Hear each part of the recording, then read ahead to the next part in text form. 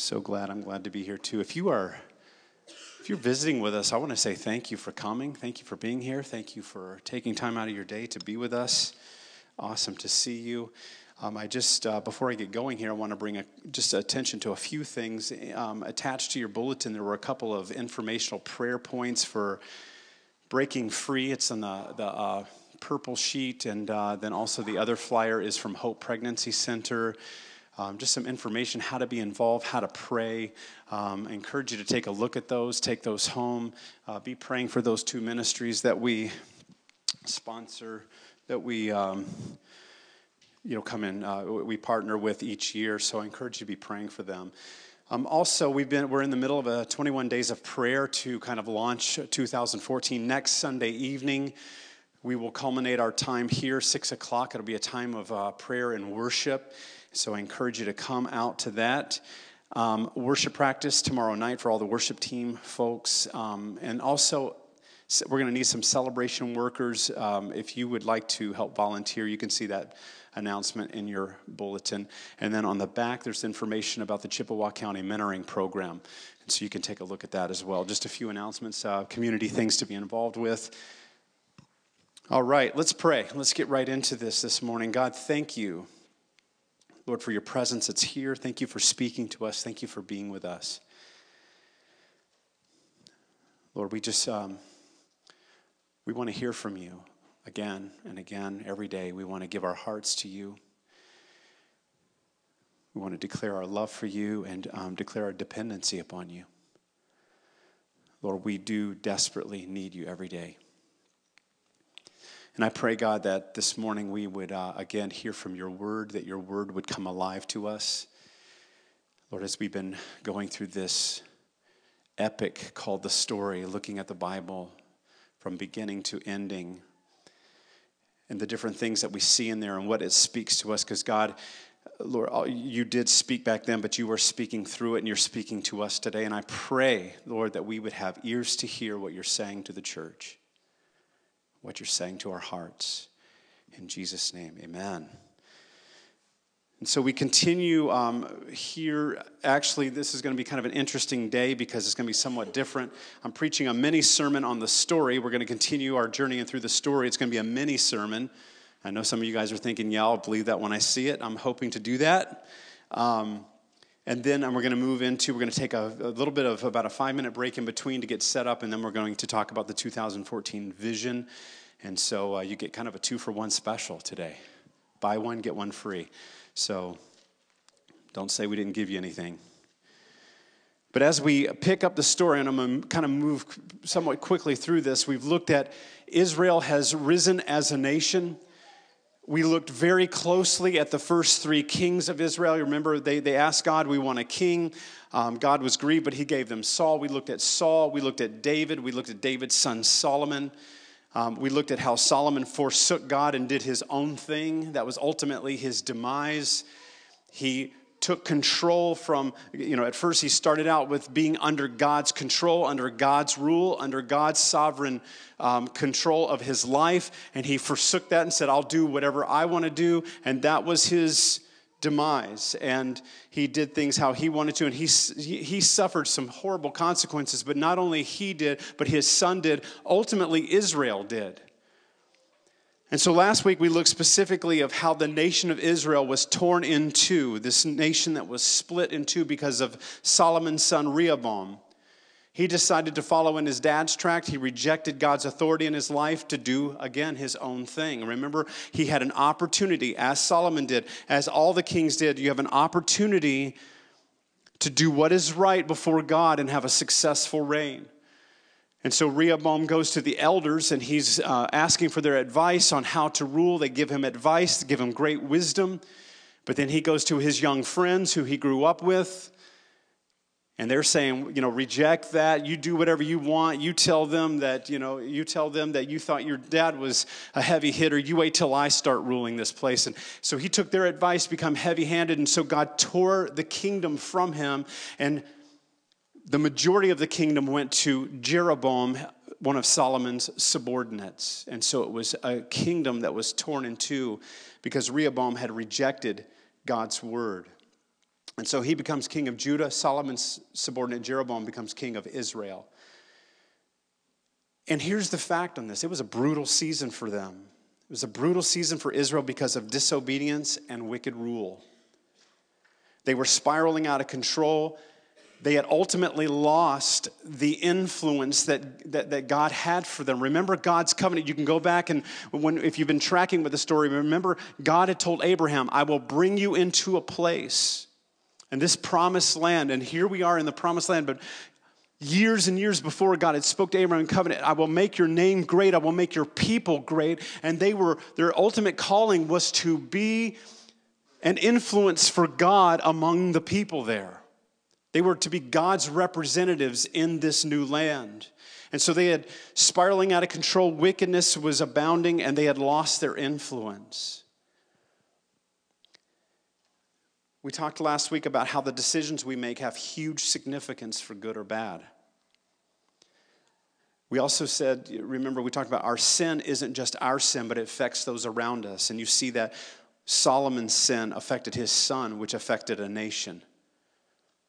Because the truth of that Galatians passage that we looked at last week is we do reap what we sow. But God, because of God's mercy, and here was the good news part of last week, because of God's mercy, we can turn around and we can go the other way. We can go God's way because of God's mercy at any moment through a sincere heart of repentance, and that's the key. That's what shifted David's rule, because David blew it majorly. David had some wicked issues in his life, but you know what got him back on track was his heart of repentance, his heart of saying, God, forgive me. I've lived my own way. I've done my own thing, and I want to do it your way. And so a sincere heart of repentance will get God's attention. And God is looking to give mercy. His mercies are new every day. And when we submit ourselves to the lordship of Christ again and again, he hears our heart. And so kings come and go in Israel. There are way more bad kings than good. That's the tragedy of this. It's spiraling out of, every once in a while you'll have a diamond in the rough. One of the kings will rise up, and if you track along and you read along the one-year Bible, it's such refreshing reading. It's like, I'm so glad to finally have somebody good to cheer for. Somebody that says, I'm going to worship God. I'm going to, do the right thing. Josiah comes up and he's worshiping God and he's removing the idols from the land. And we're like, yes. And then it doesn't last long. And throughout Israel and Judah's history, there are way more bad kings than good. The people are down just as their kings were. Sometimes godly, most of the time ungodly, choosing their own way instead of God's way. And so because of this, they are led astray into idolatry by other nations around them. So instead of the calling of God upon the people, and again, track with me, when we hear the upper story, lower story, we hear our calling through this too. So instead of the calling be upon the people to, I want to put my spirit upon you, and I want you to influence and be my ambassadors, my representatives to the earth, the people were being influenced by the world and the people around them, and doing the things that they did. And so they begin to be in idolatry, giving honor, reverence, affection to something or someone other than God. Idolatry is just the opposite of true worship. So in the midst of these years, God began calling messengers to speak on his behalf. We call them prophets. Now that word prophet or prophecy can have kind of a mystical kind of, prophecy, prophet, It doesn't have to be weird. It simply means messenger.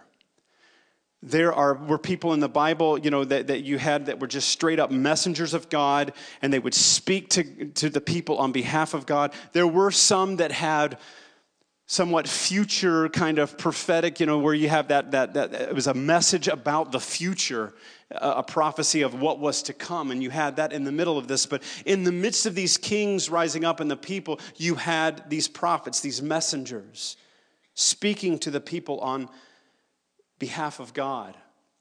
Now, obviously, why God did this is before Jesus came. And now, now that Jesus, we can hear from the Father, doesn't mean that we don't have prophecy or we don't have the gift of prophecy or maybe people that are prophetic or prophets. But now we have direct access. We ourselves can go into the throne room, into the presence of God. This was just a time that a lot of times God would speak audibly to the prophet and say, all right, go tell the people what I've told you. And so God's messengers are rising up. And you would think that they would go in and they would hear audibly from God, and you would just think the people go, ooh, they've spoken, they've heard from God. We need to do what they are telling us to do. But if you read, you will find out quickly that being an Old Testament prophet was not a job that any of you would ever want, nor me included. It was brutal. The majority of the time they were rejected. This was not something going, I think I'd like to be a prophet. As you would watch a prophet for any amount of time, you would probably say, God, please don't make me be a prophet.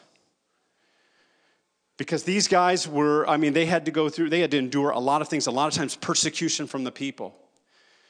And here was a lot of their calling. Can you imagine this? God says, okay, if you were with me here, I don't know if he physically had his arm around them, but he's like, all right, here's I'm going to call you as a prophet to the nation. I want you to tell them what I tell you, but I need to just let you in on a little information. I'm going to give you the messages to tell the people, but they're not going to listen to you. Good luck. Not that God would say good luck, but maybe he said, bless you. I don't know, but that was a part of, like, some of them, he said, tell them what I tell you. And by the way, they're going to turn a hard heart to you and they're not going to listen to you. But you need to tell them anyway. Give them an opportunity to hear.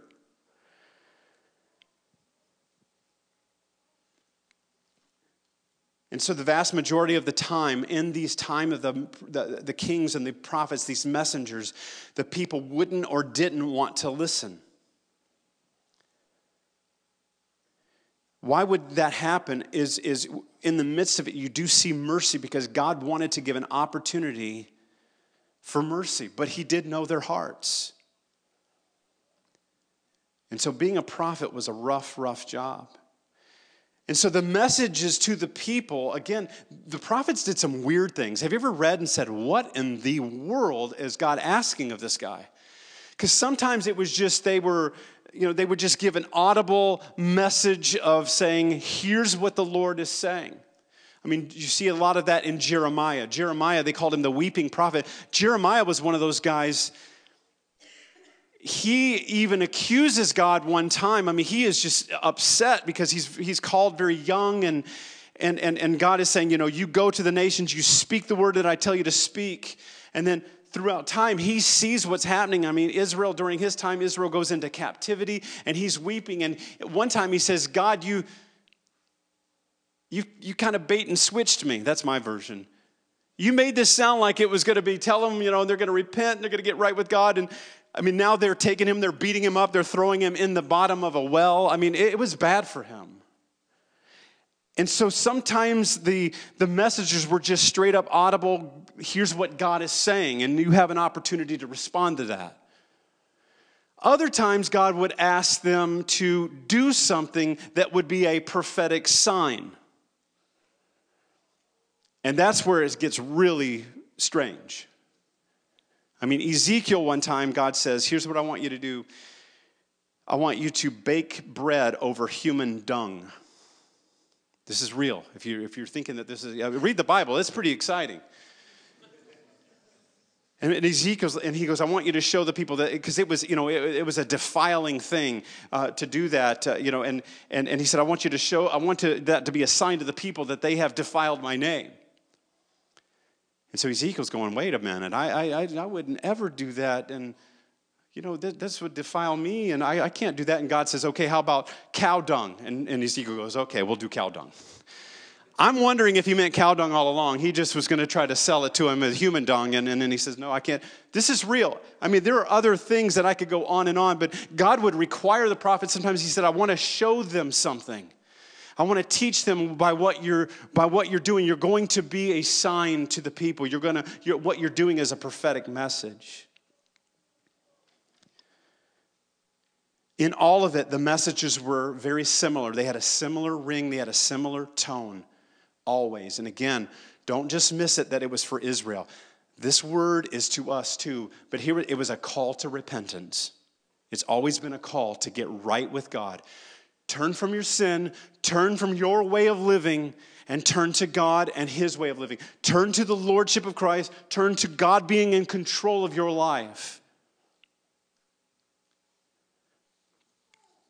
Stop following the customs of the world around you and follow me once again. And that was a similar ring, and it would have maybe different manifestations. It would look a little different in the call, but you could boil it back down to repent, get right with God. Because if you don't get right with God, there are going to be consequences.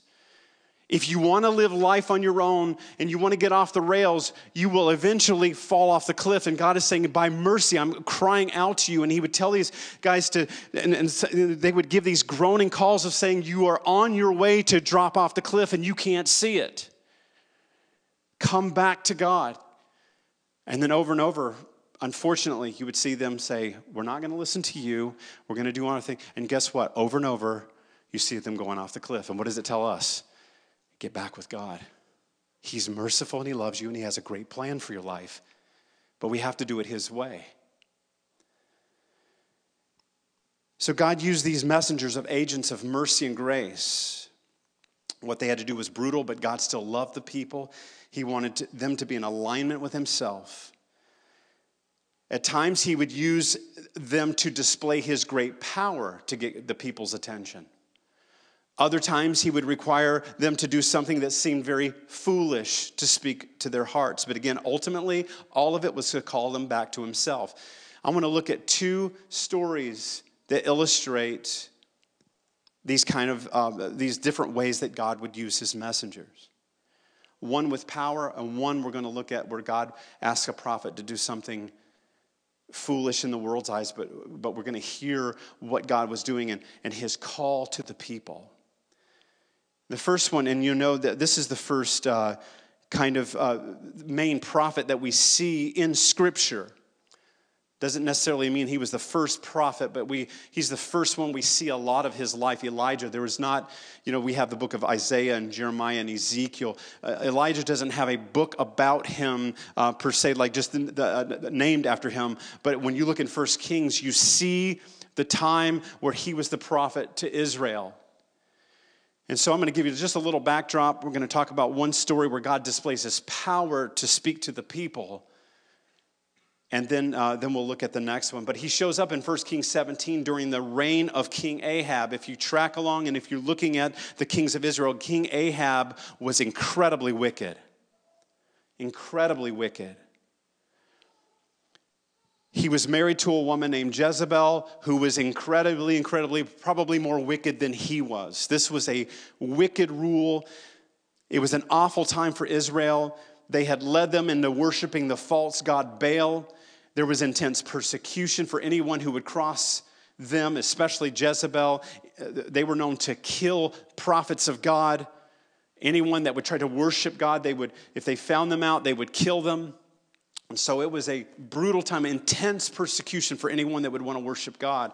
And so they were leading the people to worship Baal. Here comes Elijah. Elijah, the prophet of God, God's speaking to him to go and to confront Ahab. Ahab did not like Elijah at all. You can understand why.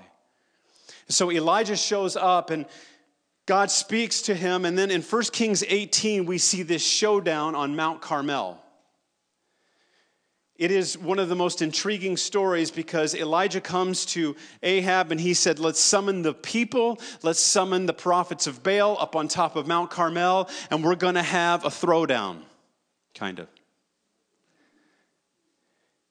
I mean, it's kind of like that. I mean, it's. He says, you guys, the prophets of Baal, you 450 prophets of Baal, what we're going to do is you're going to build an altar over here. I'm going to build an altar over there. We're going to call out to God. You call out to Baal, I'll call out to God. The God who sends fire is the true God. And they're like, okay, we'll do that. That sounds like a great competition. And so they're going to see who the real God is. And so it's interesting that Elijah says, okay, you guys go first. And so it says that these prophets of Baal, they began to dance around and chant and pray out to Baal. And this is kind of like an athletic competition. I mean, it's going to get pretty gory in a little bit, but it says Elijah's over there, he's talking trash to them. He really is. He's saying, maybe you need to pray louder. And they're dancing around. They're gashing their arms, making themselves bleed. And they're trying to invoke Baal and say, oh, Baal, save us, help us, send fire, whatever they were praying. They were singing. And Elijah's over there going, maybe you should pray a little louder. Maybe your God's asleep. Maybe that's the problem. Maybe he's on a vacation. One time he says, maybe he's using the bathroom. If you don't believe me, read it. I mean, he's saying that. So he's talking a little trash. He's like, maybe he's out in the restroom somewhere and you maybe need to wait till he gets back. He says all day long they go and nothing happens. Finally he says, okay, enough of that. And he goes over and before he does praise over the altar that he has built and the sacrifice, he has them bring a ton of water. He just wants to make sure this is no fluke. So they pour hundreds and hundreds of gallons of water all over the sacrifice. And he says, God, show the people who you are today. And fire comes down from heaven and consumes that sacrifice. And it's interesting, in the midst of this, and you see this key passage that you probably have already read. But again, you hear the heart of God. He displays his power, so we know that God is all-powerful. And he can display his power to reveal who he is, to ultimately to call people back to himself. But here's what he says to the people.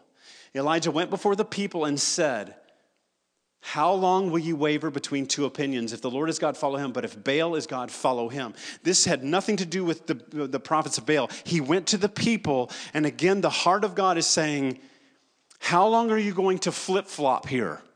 How long are you going to stand in one foot in the world, one foot in the church, one foot for God, one foot for yourself, and kind of straddle this awkward fence in your life because you're never going to get anywhere if you try that. I don't know about you, if you've ever been on top of a fence and tried to walk, that's about how much sense, and he's saying, don't waver between two opinions. If God is God, serve him. If Baal is God, then go for it. Go and reject God, do it. But you need to know who the real God is. Stop flip-flopping around. You were not called to flip-flop. You were called to worship God with all your heart. And God loves you. And God displays his power. But the message, again, don't waver between two opinions. And that's what Jesus was saying. Jesus said, if you want to be my follower, I didn't call you to straddle the fence. He said, if you want to be my follower, you have to abandon your selfish ambitions. You have to take up your cross and follow me. That means all in. That means all in. That's not wavering between two opinions. It's saying Jesus is right, Jesus is Lord, and I'm following him. The second story is a bit strange. It's Hosea. This is one of those stories that God uses a prophet to do something strange to speak to the people. I don't want to jump ahead because I don't want you to read that yet. Some of you guys are like, too late, already read it. This is one of those times where you look at this story and you're like, wow. That God would ask a prophet to do this. And basically is what he said. He tells the prophet Hosea, he said, I want you to marry a prostitute and I want you to love her. And you'd think, the prophet's like, for a second there, I thought you said to marry a prostitute. That's exactly what I want you to take her to yourself. I want you to love her. And so what was God telling the people through this? Because there is a common theme among the prophets when God would say, when they were worshiping idols and they were, going after the other nations around, they were going after their gods. God said, it's like you're prostituting yourself against me. I mean, he used some very graphic language. Ezekiel especially, he uses some incredibly graphic language about this. But he says, when you worship other gods and when you forsake me, it's like you prostituting yourselves. That's the language. And you see this language used by several prophets. And it's not trying to be perverse at all. It's not trying to be graphic just for the sake of being graphic. What God is saying is, you were created for a loving relationship between me and you. If you track all the way back when we started this thing in Adam and Eve and God creates people because he loves us and he wants relationship with us, but he wants exclusive relationship with us. We were created to know him and to love him and be loved by him. And that's the calling on our life. And when we go our own way and we do our own thing, he said it's similar to prostituting yourself because you were called to be with me. You were called to be mine.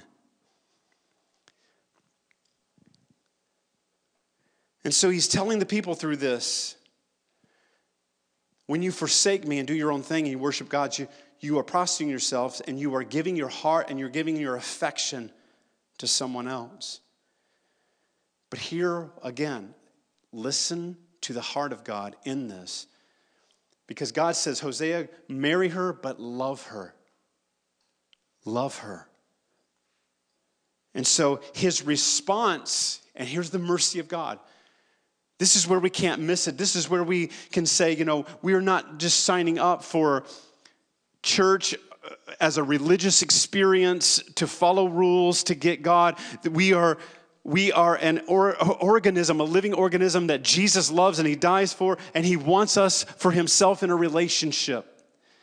Because here is God's response to the people. You have been prostituting yourself, but you need to know I am still in pursuit of you, and I still love you. Yes, they would walk into some heavy circumstances sometimes, but he said, I'm still after you. I'm still chasing you, because one time in the midst of Hosea marries Gomer, this prostitute. He loves her. She leaves him again. And guess what? He goes and he finds her to bring him back to himself. And God is saying, even when you run from me, I love you. Even when you forsaken me, even when you hate me, even when you want nothing to do with me, I am in pursuit of you. Now out there, you're going to run into some consequences. And all those consequences are the mercy of God to say, come back to me. It's intense grace. It's intense love. And then this beautiful restoration is the key verse that we find that God is speaking to them. In chapter 2, he begins to speak to them about that they are being punished because of their idolatry and that there are severe consequences on what they've been doing. It speaks to us that we will have consequences when we go our own way, and to do our own thing and reject Christ in our lives will bring those consequences. But then he goes on to say there is a promise of restoration when they repent and turn back and when we repent and turn back. Look at this passage. It's the heart of God. Therefore, I'm now going to allure her. This is God. I will lead her into the wilderness and speak tenderly to her. This is basically, if you have the idea of someone loving a prostitute. I will lure her. I will lead her to the wilderness and speak tenderly to her. Don't miss that. Sometimes he leads us into the wilderness and hard places to get our attention. Therefore, I will give her back her vineyards and will make the valley of Achor or trouble a door of hope. There she will respond in the days of her youth as in the day she came out to Egypt. In that day, declares the Lord, you will call me my husband. You will no longer call me my master. Isn't that a beautiful restoration? This is God's heart for people that reject him. Now, it does say in the Bible, he won't contend with man forever, but he is in hot pursuit of us. And his heart is touched by them turning back to him. And this has been the cry of his heart through the ages. And it's no accident that Jesus is called our bridegroom. It's one of his titles. That's not a gender thing, guys. It's just an identity thing. But over and over throughout the prophets, it's the same similar message. Come back to God. Sometimes it was strange, and sometimes God would require them to do some strange things, but it was always had that theme, come back to God. This is what you're doing now, come back to God. Even We see John the Baptist, who is the kind of the last prophet before Jesus. Remember, he was there to prepare the way of the first coming of Christ into ministry. And John the Baptist says, behold the Lamb of God who takes away the sins of the world. Here is the Messiah. He's saying, here's who we've been looking for. But guess what John's message was? Repent, for the kingdom of heaven has come. Isn't that what he said? Repent, for the kingdom of heaven is here. Come back to God. That's what repentance means. Forsake your way of doing it and do it God's way. And so Jesus, and he's called our great prophet, that's one of his names, he began his ministry. You know what he began his ministry by saying? Repent, for the kingdom of heaven is near. And over, the prophetic word, repent, for the kingdom of heaven is near. And so now we are God's messengers. Talked a little bit about this last week, 2 Corinthians 5, 17 through 21. This is our call. This is our call as believers in Christ, followers of Jesus. Therefore, if anyone is in Christ, the new creation has come. The old is gone, the new is here. All this is from God, who reconciled us to himself through Christ and gave us the ministry of reconciliation. We are therefore Christ's ambassadors, messengers. His voice, as though God were making his appeal through us. Doesn't that sound prophetic in nature? Doesn't that sound like he wants to speak through us? And we implore you on Christ's behalf. This is what he's making his appeal through us. We implore you on Christ's behalf. Be reconciled to God. It's the same calling they have. It's the same message. Be reconciled to God. Get right with God. You will never regret being right with God. You will never regret surrendering your life to Christ. He said, God who made him who had no sin to be sin for us, so that in him we might become the righteousness of God. And that was the display of love, that when we rejected him, when we somewhat prostituted ourselves to do our own thing, Jesus died for us, and that was the display of his love. And so as followers of Christ, we become prophetic voices to our world. To not only call by living to reveal Christ and call people back to him with our voices, but also with our lives and the way we live.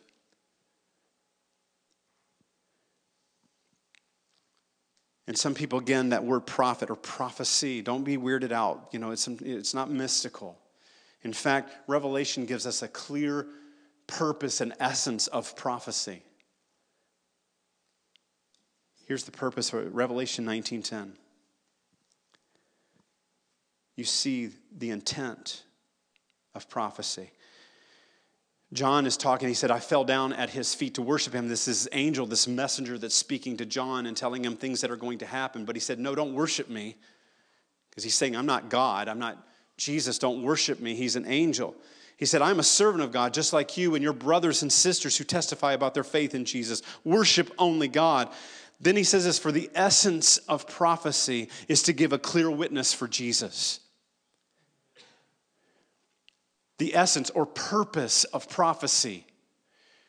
So any person that has a prophetic gift or they maybe have the office of a prophet, here's how you can tell if they're really true. Do they give a clear witness and testimony to Jesus by what they say? Because that's what prophecy should do. Prophecy should give a clear witness or testimony to Jesus in my life. It should clearly point people to him, to be reconciled to him, to repent, to turn to him, to surrender to him. We are called to be God's messengers. We are called to do it not only in word, but in how we live. It's what Paul said to Timothy. He said, guard your life and your doctrine. In other words, don't just preach it. Don't just say it. You need to live it too. And so then we can let our lives be a prophetic sign as a clear testimony of Jesus. And we have those opportunities and we just go about and Christ lives through us and we daily are surrendered to Christ. And then what Peter says, he said, be ready to give an answer to the hope that is within you. Isn't that beautiful? Be a prophetic sign to people by how you live your life. And be ready to then to verbally use it if you need to, but always be ready to give an answer for the hope that is within you. Let's pray. We're going to close this time too, and especially talking about Vision Sunday, we're going to receive communion.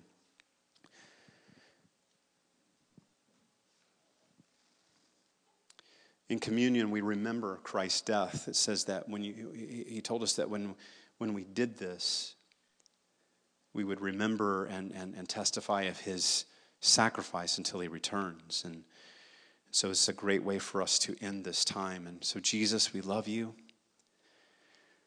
Lord, thank you for the call that was on the lives of those prophets of old, oh God. And as we look back and we see their lives, Lord, it was that common theme of come back to God. And then, Jesus, you showed up and you said, repent, for the kingdom of heaven is near. Get right with God. Come back to God. And then, Lord, you place your Spirit in us to be a prophetic sign as messengers, as ambassadors, making your plea through us. Get right with God. And Lord, I pray, God, that more than saying it, we would live it. We would live our lives before you, giving our hearts to you. And Lord, today as we close this particular time, God, I just thank you again, Jesus, that you displayed your love for us. It says that while we were yet sinners, Christ died for us. The passage we just looked at, that he who knew no sin became sin for us, that we might be called the righteousness of God. Thank you for the cross, Lord Jesus. And once again, we want to gaze upon your sacrifice and say thank you for giving it all. And so we're going to move into a time of communion. They're going to bring the lights down, and there'll be some worship music playing. Folks, on this side, you can take these elements here, and you can just come down that aisle and then go back to the center. You guys over here, just come down this side and come up the center.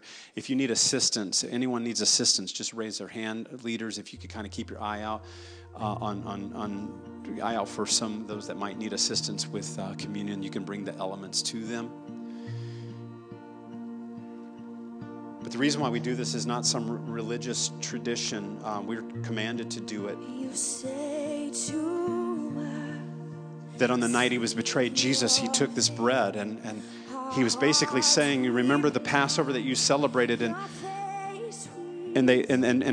there was this unleavened bread, and he broke it and he said, the Passover is getting ready to be fulfilled. I'm getting ready to die a brutal death, and this will be my body. It'll be broken for you. And whenever you take and you eat this at the Passover celebration, remember me. Remember the sacrifice I am fulfilling. I am the Lamb of God. I am taking away the sins of this world through the sacrifice that I'm about to do. As often as you eat it, remember me. After the supper, he took the cup, and he said, this cup is the cup of the new covenant between God and his people. I'm going to shed my blood. It was symbolic of his blood that he would shed for you and me. He was brutally executed for you and for me. Don't lose sight of that. That's why the church exists. That's why we have vision and mission. That's why we should have our eyes on him. That's why we should be winning the lost and getting ready for eternity and walking in the way God wants us to walk, is because of the cross, that he died for us. He is the Savior. He was executed for you and me because of his love for us. Outside of that, we have no chance. Often as you drink it, he said, please remember me. Do this until I return. And then Paul goes on to say, too, and this is a sobering moment. He said, don't ever receive the cup or the bread in a guilty way. And what does he mean by that? He means exactly what we just got through preaching about. He said, don't ever take communion if you're not right with God. He said, get right with God. Repent of sin and examine your heart. Search your heart. That's what David prayed that prayer. He says, search me, O God, see if there's any offensive way in me. Help me to be right with you. And so he says, don't take communion in a guilty way, but be right with God. And you can simply do that in the quietness of your own heart. And the way we do communion here is you don't have to be a member of this church. What we ask and what we see from Scripture is that Jesus is the Lord and Savior of your life. You've put your trust in him. And so then if that describes you, then it's an open communion time, and feel free to worship the Lord in that way. But let me pray, and while I'm praying, just take a moment, and even before you take it, just ask the Lord to search your own heart. God, we love you. Thank you for your sacrifice. Thank you for your love for us. And I pray, God, today that as we receive these elements, that we would remember the cross, that we would never lose sight of your sacrifice. Pray that you would search our hearts, help us to be right with you. In Jesus' name, amen. You can come and take as you feel led.